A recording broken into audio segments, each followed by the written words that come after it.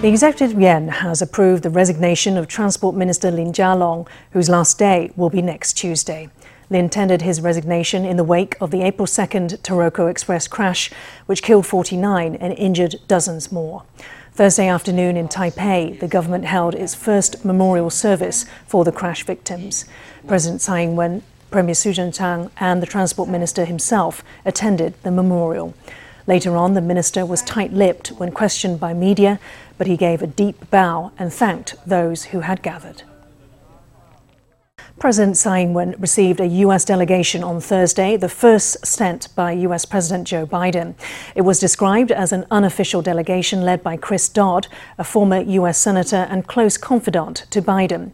No details of the purpose of their visit have been supplied, but Tsai Ing-wen said their arrival underscores U.S. bipartisan support for Taiwan. Thank you. President Tsai on Thursday received guests from afar, a delegation led by Biden's close friend, former Senator Dodd. This is the first delegation that the Biden administration has sent to Taiwan since taking office. Your visit highlights the growing partnership between Taiwan and the United States. Your trip reflects the bipartisan support for Taiwan in the United States. We are here today as a bipartisan delegation, and I appreciate your words, Madam President, about the bipartisan nature of our delegation, at the request of my long-standing friend, President Joe Biden, to reaffirm the U.S. commitment to this partnership and to deepening our cooperation on the multitude of interests that we share in common. Here in Taiwan with Dodd are two former U.S. Secretaries of State, Richard Armitage and James Steinberg. And I can say with confidence that the United States partnership with Taiwan is stronger than ever. We share deep economic ties, a mutual commitment to democratic values, and a critically important security partnership. Speaking before her guests, Tsai addressed the issue of China's constant intrusions in Taiwan airspace. Recently, China has frequently dispatched military vessels and aircraft to carry out maneuvers in the waters and airspace surrounding Taiwan. These actions alter the status quo in the Indo-Pacific and threaten regional peace and stability. Taiwan is an active contributor to the international community. We are very willing to work with like-minded countries, including the United States, to jointly safeguard the peace and stability of the Indo-Pacific region and deter aggression and provocation. You will find the Biden administration, Madam President, to be a reliable, trusted friend, and I am confident this administration will help you expand your international space and support your investments in self-defense. The Biden administration will also seek further deepening of our already robust economic ties. The delegation is here strictly in an unofficial capacity. Even so, it's being closely watched for signals on the future of the Taiwan-U.S. partnership. Staying on the U.S. visit, as it gets underway, U.S. climate envoy John Kerry is in China for 3 days of talks on climate change. Kerry arrived in Shanghai on Wednesday, the same day that former Senator Chris Dodd landed in Taiwan. President Tsai Ing-wen appeared to allude to Kerry when receiving Dodd on Thursday. The Biden administration is actively working with the international community on the issue of climate change. Taiwan is committed to carbon reduction and developing green energy. I believe this is a key area in which we can cooperate over the long term. Dodd has come as a special envoy for Biden. What I said earlier about him coming with a message for Tsai, that is extremely plausible. John Kerry, the special presidential envoy for climate change affairs, went to Shanghai. He won't be meeting Xi Jinping as he's not going to Beijing, and afterward he's going to Seoul. This means China is simply one stop on an itinerary. An analyst points out that Kerry is an official presidential envoy, while Dodd is a confidant to the U.S. president with no official capacity. The two are in Shanghai and Taipei, respectively, for roughly the same amount of time. The analyst says their arrival shows the careful calculus of the Biden administration as it weighs its Indo-Pacific strategy. Beijing said Wednesday that the Republic of China government does not exist. At a press briefing, Taiwan Affairs Office spokesman Ma Xiaoguang said that when the KMT lost the Chinese Civil War in 1949, its ROC government lost the legal right to represent the people of China and therefore ceased to exist. In response, KMT chairman Johnny Chiang said that denying the existence of the ROC was detrimental to cross-strait development. In an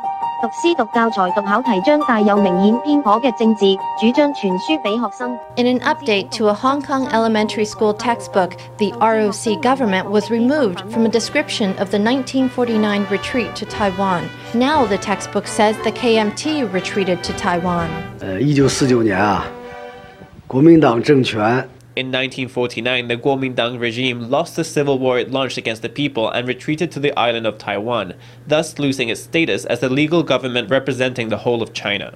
The spokesman said the ROC government has not existed since 1949. To date, this is one of Beijing's most direct repudiations of the ROC.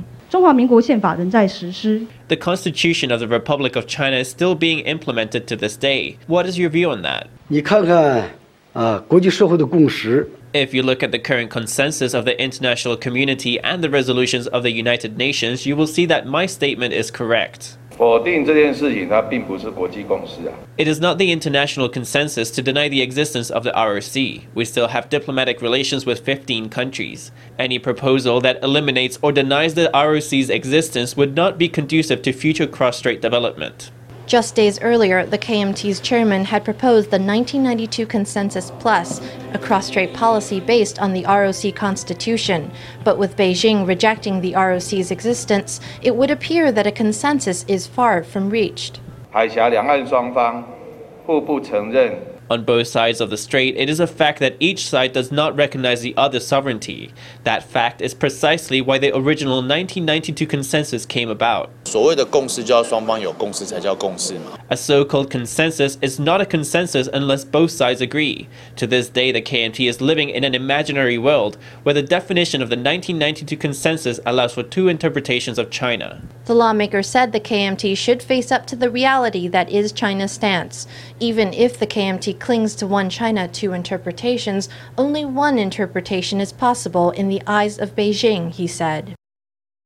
Our planet is running out of resources as humans use up water, land and energy faster than they can regenerate. This Earth Month, you can challenge yourself to reducing your footprint on the Earth through small, manageable steps. That's the proposition of 21 Days of Green, an Earth Month campaign created by local environmentalists. After adding the account Green Action on the social media app Line, participants will receive a quick and easy green challenge every day in the month of April. Formosa News reporter Stephanie Yang reports.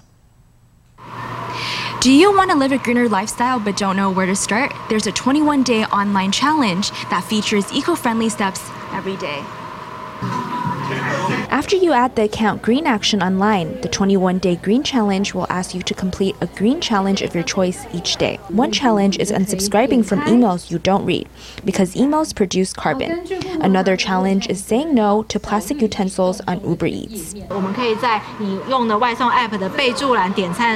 When ordering food from food delivery apps, you can leave a note saying, "I really don't need tableware." The app already lets you opt out of tableware, but some restaurant workers or couriers will still give you some because they're worried you don't have them. This 21-day challenge is organized by Green Vines, Taiwan Environmental Information Association, B-Lab Taiwan, and Rethink Taiwan. They've held this event each year since 2017. So far, 16,000 people have participated, completing 160,000 green challenges. This year's green challenges were chosen by a public vote. Many of them tackle environmental problems created by the pandemic. Before 2020, we cleaned so many beaches and did not see that many masks and that much rubbish. But since last year, we've been seeing a lot of discarded masks every time we go down to the beach. Masks are actually made of plastic and not a natural cloth material, so it damages the environment. I encourage everyone to discard their masks correctly. There is a green challenge that encourages everyone to cut the strings off their mask, because there are some animals that can get strangled by the discarded mask. Due to the pandemic, food delivery apps are more popular than ever. There's been an increase in waste created by online shopping, according to a March survey by the Taiwan Environmental Information Association. We found that 57.9% of people were going outside less often due to the pandemic. 21% of people were increasing their delivery orders, and 30% of people were shopping more online. The survey also showed a rising awareness of the toll human activity takes on the earth. 65% of respondents said they care more about protecting the environment now than they had in the past. The top 3 issues they cared about were climate change, air pollution, and plastics pollution. Organizers of the 21-day challenge are calling on everyone to take small actions to save the planet they live on. For Mosa News, Stephanie Yang, Li Qi in Taipei. TSMC's earnings call was highly anticipated by investors on Thursday, as it was expected to post strong revenue amid the global chip shortage. The numbers didn't disappoint. Net profit rose 19.4% on year in the first quarter to reach 139.69 billion NT, a new quarterly record. Earnings per share came in at 5.39 NT. In addition, the foundry raised its revenue forecast for the year to 20%, up from 15%. It said that the global chip shortage will continue until 2023. On Thursday, TSMC's stock price rallied 1.14% ahead of the earnings conference, closing at 619 NT. The TAIEX finished up 1.25% at a record-topping 17,076 points. Taiwan has announced new rules for its travel bubble program with Palau, with an eye to boosting interest. New travel agencies have been approved to offer cheaper options in the 40K range. Officials also lifted a quarantine rule that was blamed for putting customers off. With poor sales and a flight cancelled, the CECC and Tourism Bureau called an emergency meeting to prop up the travel bubble. They've decided to waive the 5 days of enhanced self-health management that returning travelers face on top of 9 days of standard self-health management. Going forward, travelers will only need to complete 14 days of the standard form. Relaxing the self-health management requirements will make it easier for consumers to say yes. The schedule for departing flights will be adjusted to Wednesday and Saturday to give more flexibility to consumers arranging the holiday. Besides loosening quarantine rules, the Taiwan and Palau tourism bodies are adding 2 more travel agencies to the bubble program, up from 6. The hope is that adding competition to the mix will bring prices down. We'll keep the price point around 40,000 to 50,000 NT. Now there's more choice when it comes down to the itineraries. Consumers can build their vacation by choosing the preferred itineraries and preferred hotels. Given that, there's a lot of diversity in the offerings. A price of 40,000 to 50,000 NT is easy to wrap your head around, but still, it's on the high side. Cheaper trips, easier quarantine, and more holiday packages to choose from. Officials hope that will be enough to pique interest. Tourism authorities in both countries plan to review the bubble program on a rolling basis. Former central banker Peng Huainan has been out of the public eye since retiring in 2018, but he's still getting recognition for his legacy. National Tsinghua University has announced it will confer an honorary economics doctorate on the former banker on April 29th. It will be the second such distinction by the university, which awarded its first to former central bank governor Yu Guohua. He led Taiwan through the global financial crisis and the European debt crisis. He's the man behind the so-called Peng Huainan line of defense, and he kept inflation at around 2%. These are extremely hard-won achievements. He is the first central banker in the world to earn Global Finance magazine's Grade A 14 times. Peng was regarded as one of the world's best central bankers during his 20-year tenure.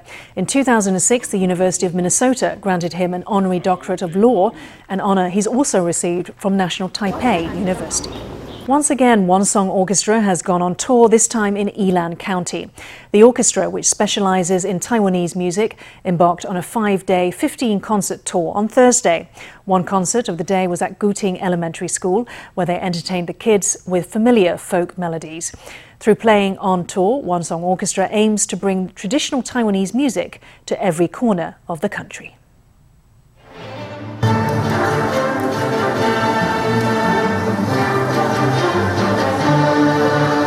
10 string musicians put a new spin on the Taiwan folk melody Maiden of Alishan.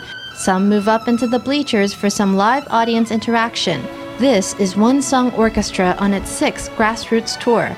On Thursday, it arrived at Guting Elementary School, playing to a crowd of masked children who hung on to the melodies with rapt attention.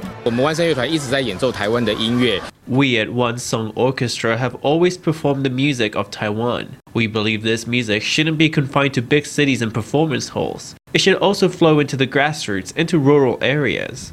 One Song Orchestra takes its music on tour to small towns across Taiwan. Over the past 3 years, it's played more than 100 concerts at some of the most far-flung corners of the country. For this tour, concerts are scheduled at schools and attractions like National Center for Traditional Arts and Lanyang Museum.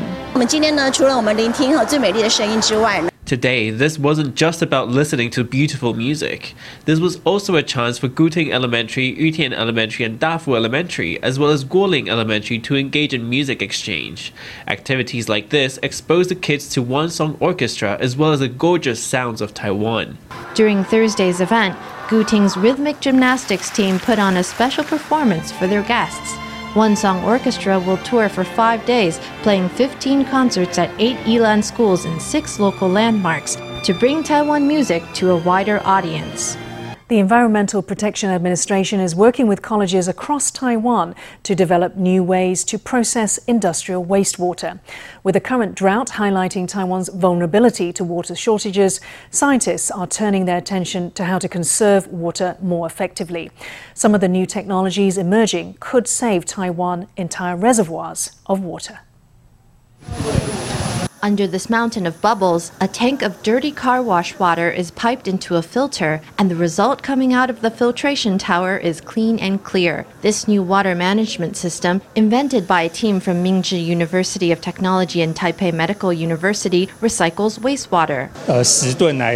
Out of these 10 tons, we could recycle 8 tons. Over an entire year, if 1,000 small and medium-sized businesses used it, we estimate they would save enough water to fill 2 Baoshan reservoirs. That's an awful lot of water. As Taiwan's water crisis deepens, wastewater recycling systems like these will come into their own. In the past, we treated wastewater by trying to reduce its harm on the environment and disposing of it. Not anymore. Now we want to promote using it as a resource, either by recycling the chemicals in it or at least by recycling the water itself. The EPA is working with 4 major colleges to find new solutions. Mingzhi University has produced a non-thermal plasma technology that can oxidize or break down pollutants. It could be used to clean water containing antibiotics or wastewater from the printing and dyeing industries. New ways to handle water containing heavy metals have emerged from both NTU and Fuying University. Fuying's vacuum crystallization technology uses electroplating to remove 99% of the ammonia in wastewater within 72 hours. NTU's capacitive deionization technology allows valuable heavy metals to be removed from water and recycled. High-tech industries and traditional industries all produce wastewater containing these sorts of heavy metals. Through processing, it can quickly reach the standards for drinking water and can certainly be recycled and reused. With so many teams working on the issue, a whole raft of new ways to conserve and reuse water will soon be put into action across the country. According to the Eden Social Welfare Foundation, 1 out of every 15 children in Taiwan has developmental delays. These delays can affect a child's cognitive, physical, social or emotional skills. The foundation has provided early intervention services for children for the past 27 years. From now to June 30th, you can support their work simply by enjoying a meal at an Italian restaurant. Formosa News reporter Stephanie Yang has the story. Entertainer Josie Lin and 4-year-old Cici help patrons disinfect their hands and take their temperatures. Then Cici and Lin take their orders and serve meals. This is an event organized by the Eden Social Welfare Foundation. Cici is 4 years old. She has delayed development in cognitive learning. Her mother is also disabled and can only provide Cici basic life care and guidance. Cici came to the Eden Social Welfare Foundation's treatment center a year ago. With support from the staff, Cici's communication skills have improved a lot. Participating in this event and serving as a charity ambassador for the Eden Social Welfare Foundation has allowed me to really know what children with developmental delays go through and what channels are available to help them. I interacted with Zizi today. Actually, I really don't see the difference from her appearance, only after she spoke. I can hear that her speech is a bit slower than that of ordinary people. But with the help of the Eden Social Welfare Foundation, she can improve quickly. According to the World Health Organization, 68% of children show some form of delayed development in language acquisition, cognitive learning, and other forms of development. The Eden Social Welfare Foundation provides early intervention treatment services such as special education, family support, and medication. From March 30th to June 30th, the Eden Social Welfare Foundation and an Italian restaurant have partnered to launch a series of promotional activities at the restaurant to raise early treatment funds for children with developmental delays. If you order a 2% meal, the restaurant will allocate 2% of the sales amount toward early treatment funds for children with developmental delays. In addition, the public can donate online. There are more than 100,000 children with developmental delays in Taiwan. In fact, 1 out of every 15 children may have developmental delays. The Foundation's assistance to children with developmental delays is through early intervention treatment. They will visit our center. Our teacher will accompany them and assist them with their developmental delays. Early treatment is for children aged 0 to 6. In fact, 0 to 3 years old is the golden period of treatment. If children 0 to 3 years old can come to early treatment, that can actually speed up their growth. Children with developmental delays and their families endure many hardships throughout the children's lives, and yet these challenges can be reduced with early intervention. The foundation hopes that more people can lend a hand to help these children and their families. For Mosa News, Stephanie Yang, Li Qi in Taipei.